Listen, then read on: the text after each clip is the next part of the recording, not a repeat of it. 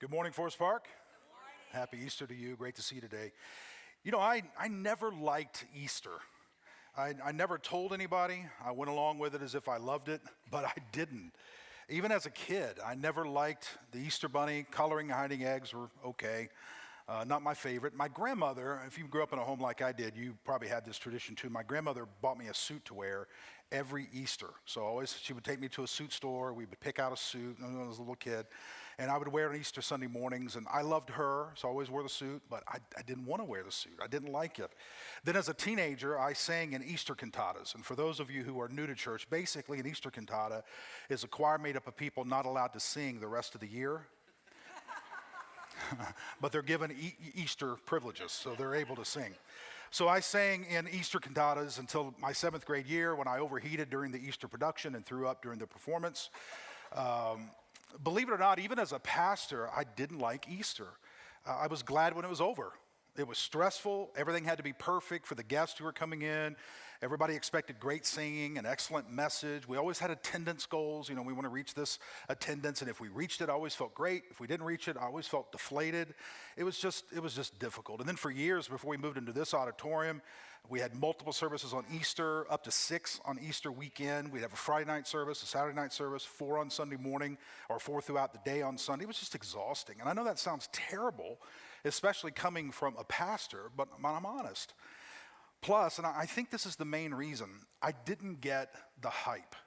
And Easter's a big hype day. You know, I didn't get it. I mean, Jesus came out of the tomb, amazing, incredible. Because of it, lives were changed, movies were made, masterpieces were painted, songs sung, poems written, sermons preached, people, you know, who couldn't sing joined cantatas. I mean, it was all kinds of things like that on Easter. I got it, but it didn't affect my life that much.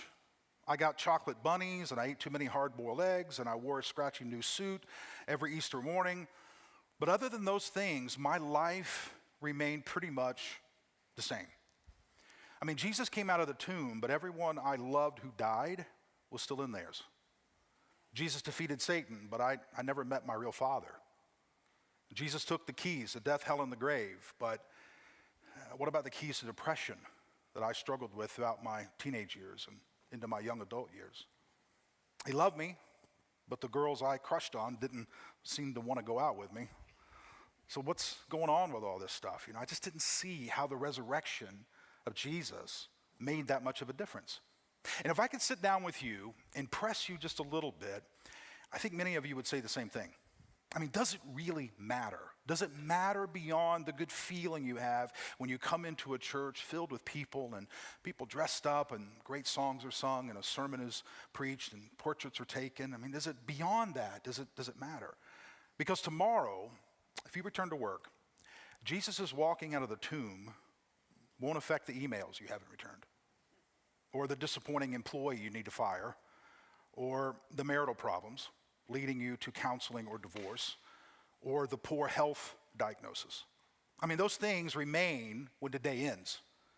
When the Easter family portrait is edited, when the Easter lunch is digested, when the Easter guests go home, work is still there, family tension remains, financial pressure continues to mount. So is today merely a day to feel good?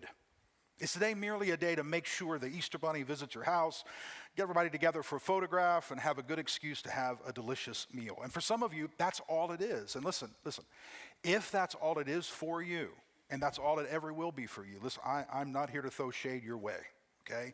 I have no judgment. But here's what's going on inside me. And today is an opportunity for me to just share what's happening inside of me, and to reach out for the next few minutes and just kind of pull you into some tension that's inside and some things that I'm struggling through and working my way through. And I'm just going to ask you to join with me in a conversation that I'm having, okay? Because here's what's happening inside of me. These last few years altered me. I'm not the same person as 3 years ago. I see things, I see people in church and God differently. Hopefully more accurately, more honestly, more raw, more real, less fluff, less filler, less fake, but I'm not the same. And one significant change is how I view Easter. Not the day set aside for bunnies and eggs and dresses and hats and pictures. I mean, I'm still not a big fan of all of that. I'm talking about Easter, the resurrection of Jesus. And here's a question posed to me during these last few years, and I've been wrestling with it. And I'm not sure I have the answers to it. I'm just kind of letting you in again on this conversation and kind of asking you to work with me on this, and let's try to figure this out together as a community. Because here's the question that I'm wrestling through. Here it is. What would it look like to live in such a way that if the resurrection isn't true, my life makes no sense? That's a big question. Here's what I see now. Most of us live our lives in such a way that it doesn't matter if the resurrection occurred. I mean, again, not here to condemn you. Trust me, I have dropped most of the rocks in my life. I would say all of them, but every now and then there's still a judgmental streak in me, and I find myself polishing off a rock, and I got pretty good years ago at hitting people from a distance, and every now and then I want to do that still. So I wish I could say I've dropped all the rocks, but every now and then I find one that I overlooked. But most all the rocks I've dropped, so I'm not here to judge you, not here to condemn you. But when I read the historical accounts of the early church, for them, the resurrection changed everything. So if it changed everything for them, how can it not have any real bearing on me? If the resurrection of Jesus turned everything on its head in the first century, overcame the Roman Empire, fundamentally changed the known world, then how can it not directly impact Forest Park Church? Okay, so what does all this mean? Well, here's what's missing in a lot of churches today, and it's going to sound like I'm on a soapbox and pointing fingers at other churches, and I'm not, because listen, I've been in church all my life, and for the last 30 years, I've led church. So I'm in the system, all right? I'm looking at it from the inside out, so I'm being self-critical. I'm just sharing with you where I am. Here's what's missing in a lot of churches today. Not the lights, okay? We have plenty. In fact, if you don't like ours, you can go across town and find a church that has better. Not the sound. It's better today than ever. Sometimes you have to wear earplugs. Not the videos. I mean, they are slick. Not the cool pastors. I mean, look at me. Not the great music. We have better music, in churches across our nation than probably ever before. That's not what I'm talking about. Here's what's missing. What's missing is a community of people so in love with one another, so committed to one another, so dedicated to the welfare of one another, whose lifestyle, behaviors, politics, passions, concerns, inclusions, and worship are so radical, it can only be explained by the resurrection of Jesus. That, my friend, is rare. So how does the resurrection make our lives intelligible and without the resurrection, unintelligible? I mean, how does Easter Sunday actually set us apart? Well, let's back up and take it from a different angle, okay? Many of you are like me. Many of you watching online, you're like me when it comes to this struggle. We look around, and if we're honest, we wonder what's going on. I mean, you watch the news, you check out social media platforms, you just kind of listen to the conversations going on around the water coolers. There's distrust everywhere. We just don't trust people anymore, and I don't blame you. I don't trust a lot of people anymore. There's more violence than ever. I mean, even in our own community and around our nation, and we see it happening around the world. We continue to fight racism. In 2022, we're still dealing with racist issues. There's sexual abuse from the White House to the schoolhouse to the church house. Our economy is struggling. There's confusion about meaning and purpose everywhere. And then when we look in the mirror, if we're honest, we wonder what's going on. I mean, with all the technologies and advancements, we continue to have fears and anxieties. Our medicine cabinets are filled. Our calendars are packed with therapy and counseling sessions. Our kids are the most safe and protected generation to ever live on this planet, yet they are the most mentally fragile generation to ever live on this planet. We continue to battle recurring sins and mistakes. We have deep character flaws. We nurse ugly, unhealed wounds. And then if that isn't enough, we look ahead. We look into the future and we wonder, what's going on? I mean, what about all the injustices? Will they ever be atoned? The broken systems, the education system that's broken, the governmental systems that are broken, the religious systems that are broken. We fear our past sins eventually is going to catch up with us, and we're going to have to pay for what we've done.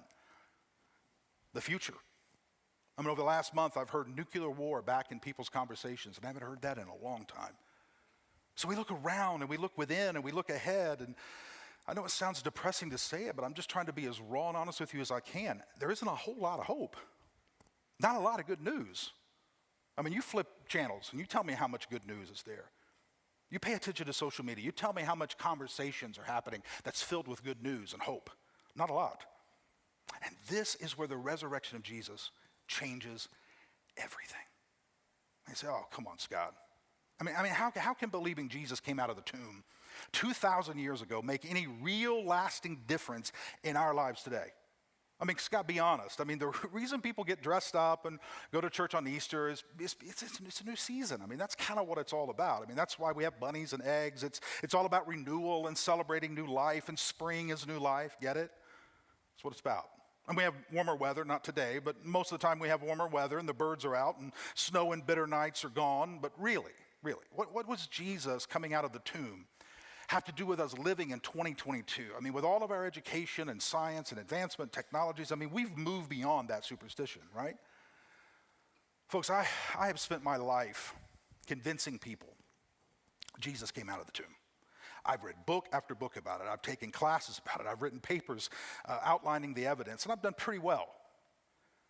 But what I've not done well is lead people to live within a community that is impossible to explain without the resurrection. Here's a book. I'm not going to read it. Just randomly pick this up out of my office. If you found this book laying somewhere, just lying, somewhere, and you picked it up and you just kind of thumbed through it, it would be obvious to you that some people, or a person, and more than one, spent time structuring these sentences, working through to put paragraphs in a certain way, in a logical, flow. Somebody designed the cover. There's a publishing company that printed it and put it out to stores, and the stores sold it, and all those different things. The book, the existence of the book itself, and the way that it's put together, testifies to something, someone greater than the printed book. Folks, people should look at Forest Park. They should look at the people making up Forest Park, you and me. They should look at the way we live. Watch how we interact with one another. Watch how we treat one another. Watch what we do when we fall, when we fail. Watch what we do when we win and succeed. Watch what we do when we're going through tough times and hurtful times. They should be able to watch us. Look at us, see how we interact, watch our lives, and they should say this: I don't know for sure if Jesus came out of the tomb, but those people, their community, their love, their acceptance, their inclusion of others, their values, and their lifestyle is the best evidence for a living Savior I've ever seen. Let me give you an example. The Sermon on the Mount, Matthew 5, 6, and 7, greatest sermon ever preached. If you haven't read it, I highly encourage you to sit down and read it. Read it 5, 6, 7. Read it straight through if you can. Find another translation. Read it again. Soak yourself in it. So many comments that we make in church, so many sermons are based on it. So many different famous phrases are found within that sermon. Let's just take it real quick. I'm not going to work my way through it, just a minute or so. It starts out with, blessed are the poor. Tell me, how can the poor really be blessed without the resurrection of Jesus? How can those who mourn ultimately be comforted without it? How can we love our enemies? How can we forgive those who've hurt us? How can we turn the other cheek and go the extra mile and give our shirts if asked also? How can we enter a room and pray in secret, knowing that our Father hears in secret and rewards openly without the resurrection of Jesus that makes all of that real and true? How can any of this make any real sense unless there is a living Savior whose kingdom is present, who eventually restores and renews all things? The resurrection should so radically affect the way we live, the way we think, the way we treat one another, that if it isn't true, we're crazy. You should. lock us up in a mental ward, and throw away the key. How else would anyone explain how we live? How else would anybody explain how we interact? How would anybody explain what we did a few minutes ago and stand and sing and people's hands lifted and talking about God? Crazy if it didn't come out of the tomb. Now let me get a little tight in here, okay? This is what bothers me, and it has bothered me for a while. A lot of what happens inside churches and in the lives of people attending those churches would continue exactly the same way if Jesus had rotted inside of the tomb rather than walked out. Our thoughts, actions, conversations, politics, treatment of people, on and on, would be no different had Jesus been pulled from the cross and eaten by dogs rather than raised from the dead early Sunday morning. And much of the stuff we do in churches week after week could be done without Jesus, and almost nobody would even notice. That bothers me. Might not bother you because you might not have an issue with it. It bothers me. And what we need is a resurgence of the gospel. The good news, the community-forming, character-transforming, mind-bending, culture-shifting gospel of Jesus. They say, well, Scott, how? How? Well, let me slow this down. I want you to process this with me, okay? Our behaviors, our actions, our habits, the way we treat people, all that I've been talking about, flow from how we think. What happens right between our ears, if you will. And how we think shapes how we perceive reality. And how we perceive reality is everything. It is as if everybody is wearing a pair of glasses. Over the last few years, I've had to wear these more and more. It's almost as if you have a pair of glasses and I have a pair of glasses and you have a pair of glasses and everybody has a pair of glasses, and you look through those glasses and you perceive everything around you. And what you look through shapes and forms what you think is true, what you think is false, how you interact with these people, those people, whatever. How we think shapes how we perceive reality. How we perceive reality shapes and bends everything. And here's what I'm offering you. The resurrection is a new pair of glasses. When you become a follower of Jesus, you slip on a new pair of glasses through which you see reality. And it changes your perception of people, culture, everything. The glasses we wear determines what we see, and what we see becomes our reality. And the resurrection of Jesus profoundly changes how we see. The resurrection of Jesus shifts our reality, provides us with a new pair of glasses through which we perceive everything. In fact, Christians should see everything through the lens of the resurrection of Jesus. Let me get practical. When someone messes up, I mean, they blow it. I mean, they fall flat on their face. They bring embarrassment to themselves. They bring embarrassment to their family. They bring embarrassment maybe to their job. I don't know, but they are just humiliated. They have blown it. We are to see that person. We are to see those people through the resurrection of Jesus. When someone is confused, when they're struggling, when they're broken, when they're hurting, we see them through the resurrection of Jesus. When politics disappoint, politicians lie, the economy tanks, inflation rises, pandemics continue, we see it all through the resurrection of Jesus. Every system, every person, every event, every situation should be perceived through the resurrection of Jesus. You see, folks, on Sunday morning, when Jesus awakened, everything in the universe changed. Everything. That is a fact. That is not an opinion. That is an absolute fact. Death, no longer our enemy. Sin is no longer our master. Hell is no longer our threat. Forgiveness is abundant. Mercy runs freely. Love is supreme. God's kingdom is securely in place. That's what you understand when you look through the resurrection of Jesus. It changes how you see everything, every person, every event, everything in your past, everything in your present, and everything that will take place in your future is perceived through the resurrection of Jesus, and seeing things through the resurrection of Jesus changes your reality.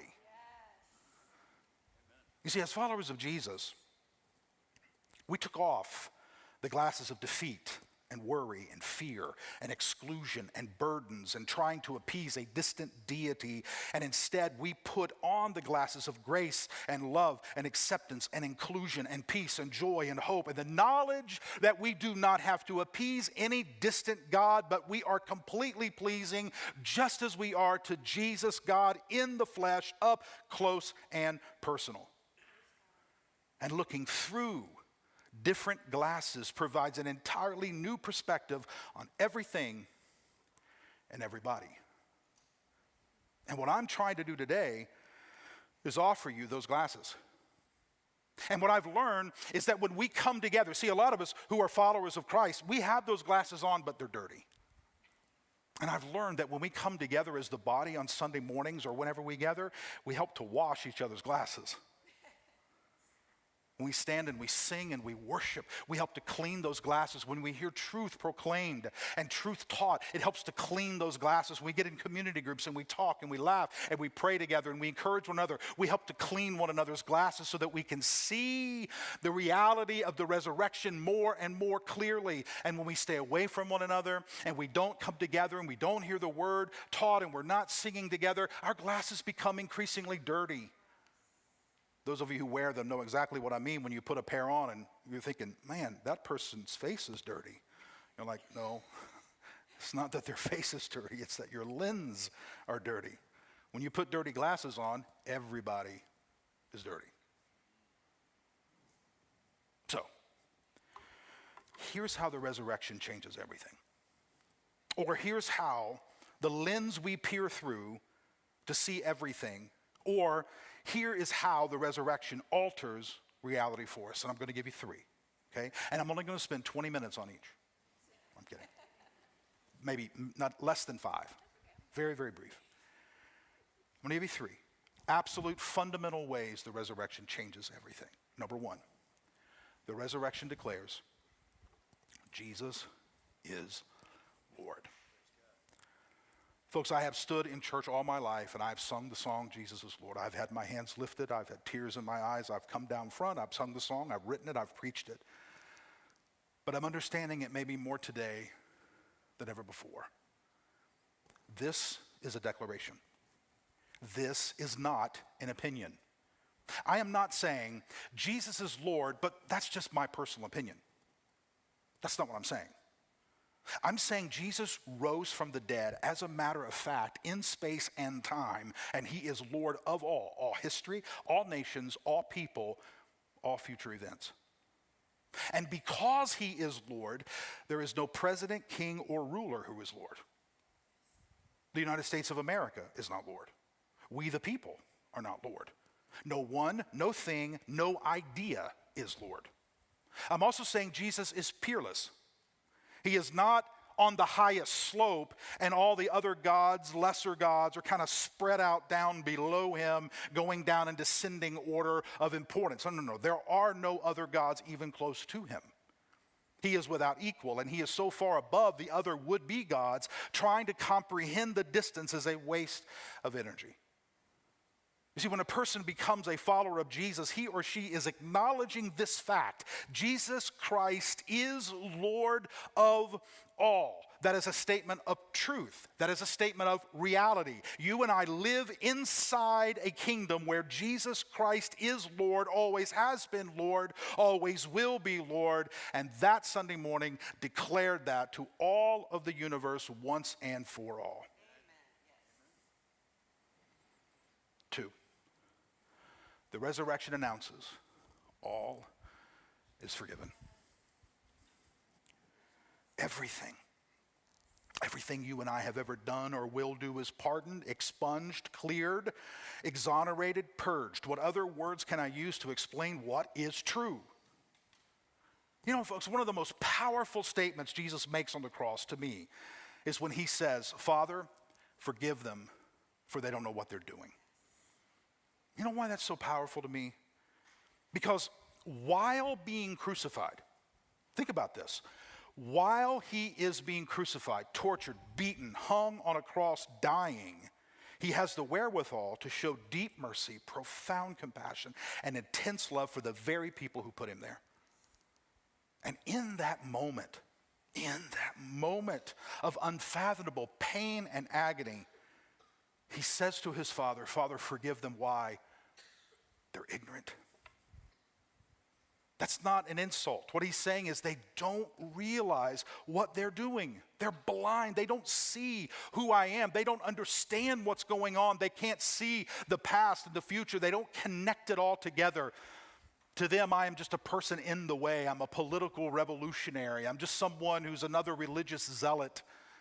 They don't understand what's going on. They can't comprehend what this means. And I have learned that everybody sitting in this room and everybody watching online, we're almost always ignorant, aren't we? We're almost always ignorant. We have no idea what we're doing to one another. Sometimes I see things on social media, I see things in the news, I see my own life, and I think to myself, how ignorant are we? We don't even realize what we're doing to society. We don't realize what we're doing to our marriages, to our bodies. We don't see what we're doing to our future generations. We live mostly ignorant of our actions. We walk around trying to find joy in the silly things with little to no knowledge of what we're doing to hurt others. We can't see clearly. We can't process how our movements affect other people and how this decision hurts my wife, or this decision hurts my friend, or this decision hurts the church, or this decision hurts society, or this decision hurts my kids or the generations to come. Our government has no idea. We're just ignorant people. And if Jesus asked his Father to forgive those who were intentionally at the very moment mocking and torturing and killing him because they were ignorant, then how much more for us who do stupid, though ignorant, things today? That's why when the prodigal son returned, if you know the story in Luke 15, one of the most famous stories ever told, and the prodigal son goes off and wastes his father's money, and he does just, horrible things. And Jesus paints that picture so just shockingly. He goes out into a far country, wastes all his money on sex parties and binge drinking, and you just name it. And his father, God, throws a party. Why? For his son who was dead, ignorant, had no idea what he was doing, thought he knew. He didn't know. Wasted all. Now he's alive. And he comes home. The resurrection announces all is forgiven. Everything you've ever done, everything you thought of, every mistake, every sin, everything you've done, it is forgiven, washed, cleansed, atoned. The third declaration, the third announcement, the third guarantee is everything is being made new. Right now, we're living in the in-between. The already but not yet. We are existing where heaven and earth overlap. Sometimes we see heaven. Sometimes we see earth. Sometimes we watch heaven and earth kiss. Because Jesus said he would rise, and he did, that we trust that his kingdom is already here. It is present, but not yet realized. And it will continue until every single thing is entirely made new. That's the promise. When he walked out of that tomb, he announced to all of the universe, I am renewing everything. I am Lord, you are forgiven, and every single thing is being made new at this very moment, in this space and time. And sometimes we see it more clearly than we do others. Sometimes in our life, we walk around and we go, where's God? There's God.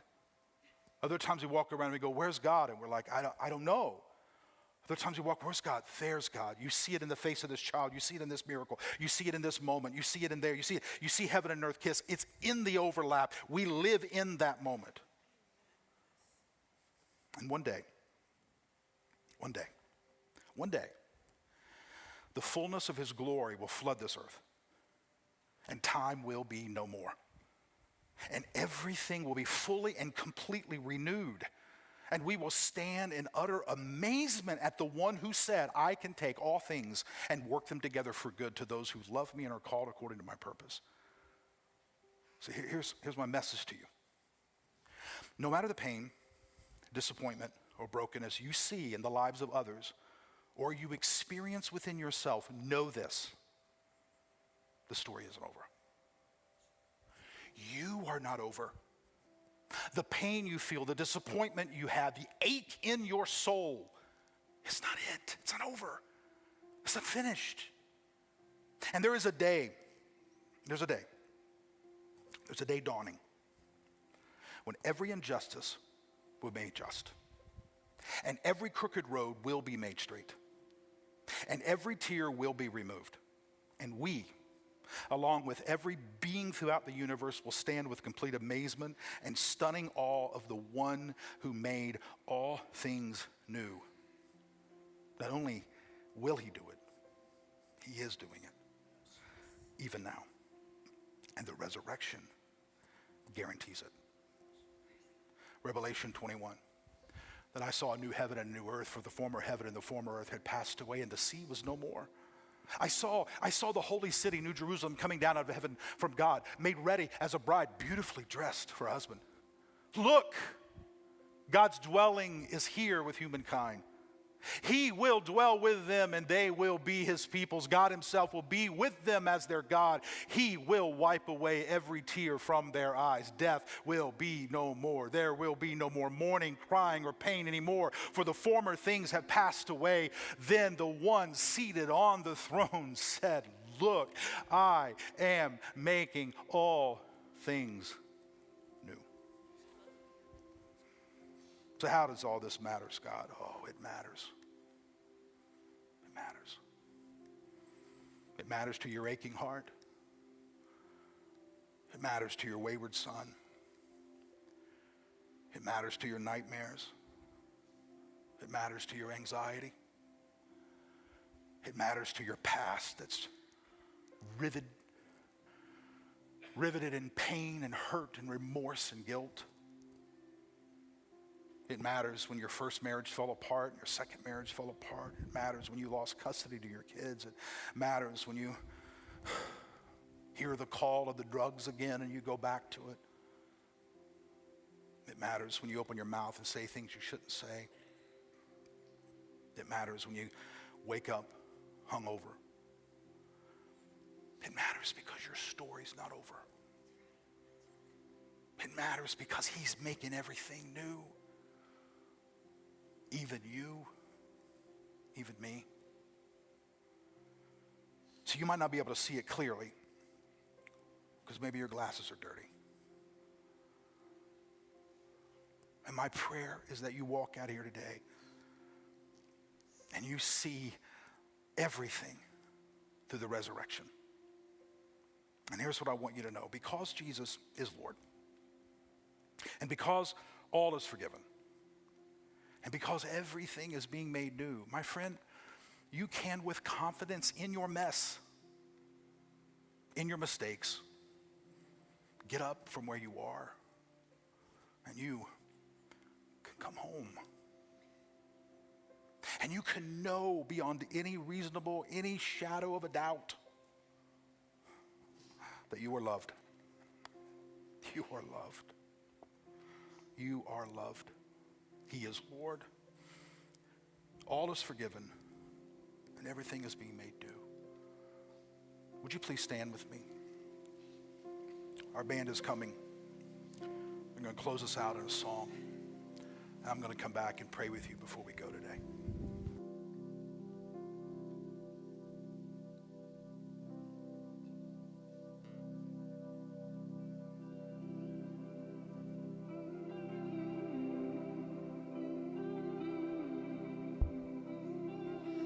Lord, I confess that I've been a criminal. I've stolen your bread and sang my own song. And Lord, I confess that I'm far from innocent, and these shackles I wear, well, I've bought on my own.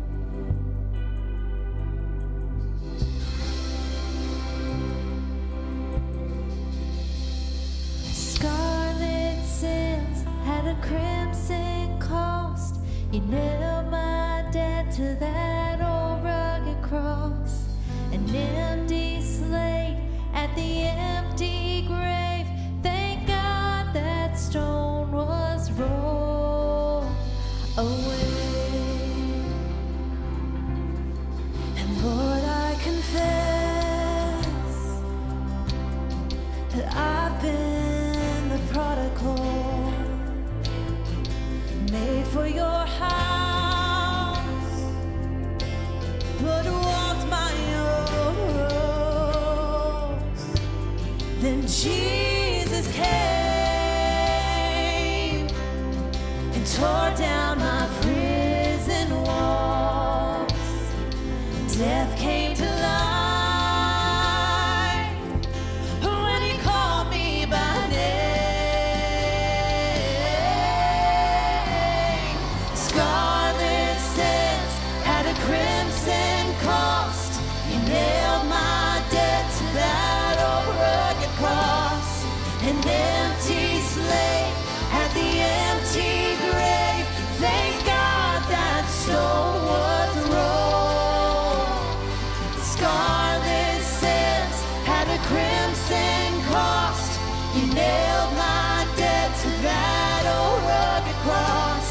An empty slate at the empty grave. Thank God that stone was rolled away.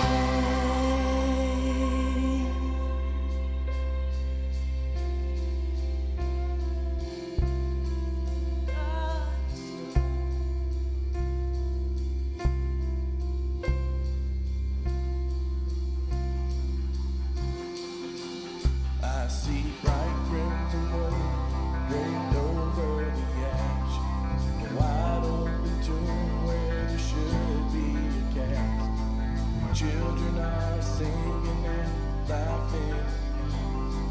Father is welcome. This is our homecoming. Roses in bloom pushed up from the embers, and rivers of tears flow from good times remembered. The families are singing and dancing and laughing. The Father is welcoming. This is our homecoming. Heaven joins in with the glorious sound, and the great cloud of witnesses all gather round. 'Cause the ones that are lost are finally found. The Father is welcoming. This is our homecoming. Scarlet sins had a crimson cost. You nailed my debt to that old rugged cross. An empty slate at the empty grave. Thank God that stone was rolled. Oh, oh, oh, oh,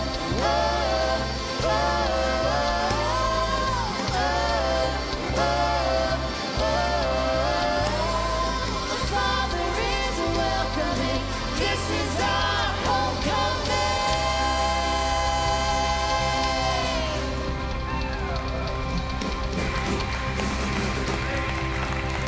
Yeah.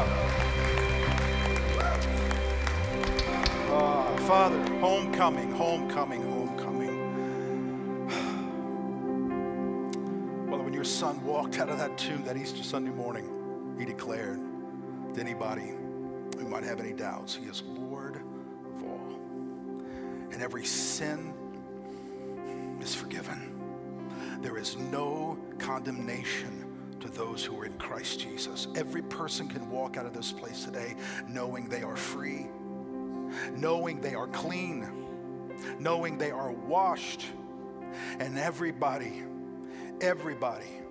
needs to see that everything is being made new. And one day we're going to stand, as that song says, and we're just going to declare. We can come home because you're putting it all together. You're putting the storyline in place. And we're going to look back and we're going to say, that's what he was doing. That's how it worked out. I'm amazed, absolutely amazed and stunned in awe of how you're going to weave everything together. Our pain, our hurt, our disappointment, our mistakes. You're going to weave it together. We're going to stand before you one day and say, God, to you be all the glory, all the honor, all the praise. How amazing is that? Thank you for loving us. Thank you for cleansing and washing us. And if there's one person in this room and they're struggling to believe that, oh God, ignite faith in them. Ignite faith in them. Ignite faith in them that flame will become a raging fire. And they'll bow their hearts. They'll bow their lives before you and say, God, here I am, take me. And you will. It doesn't matter how far we've gone. It doesn't matter how far we've fallen. You redeem, cleanse, restore. Thank you. Thank you. In Jesus' name, amen. What an honor it has been today to be with you. I hope you have an incredible, incredible Easter. You take this good news home and let it change how you see everything, how you treat one another, how you interact with one another, how you see history, how you see everything that's going on around our world right now. He is Lord. All is forgiven. Everything is being renewed. We love you. Have a great day.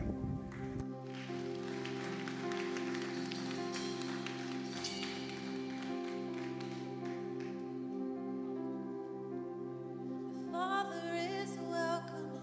This is our homecoming. Scarlet sands had a crimson cross. You nailed my debt to that old rugged cross. An empty slate at the empty grave. Thank God that stone was rolled. The scarlet sands had a crimson cross. You nailed my debt to that old rugged cross. An empty slate at the empty grave. Thank God that stone was rolled.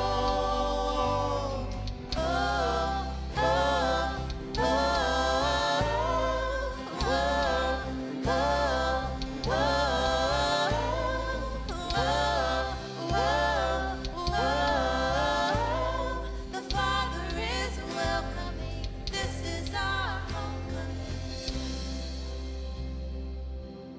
Woo!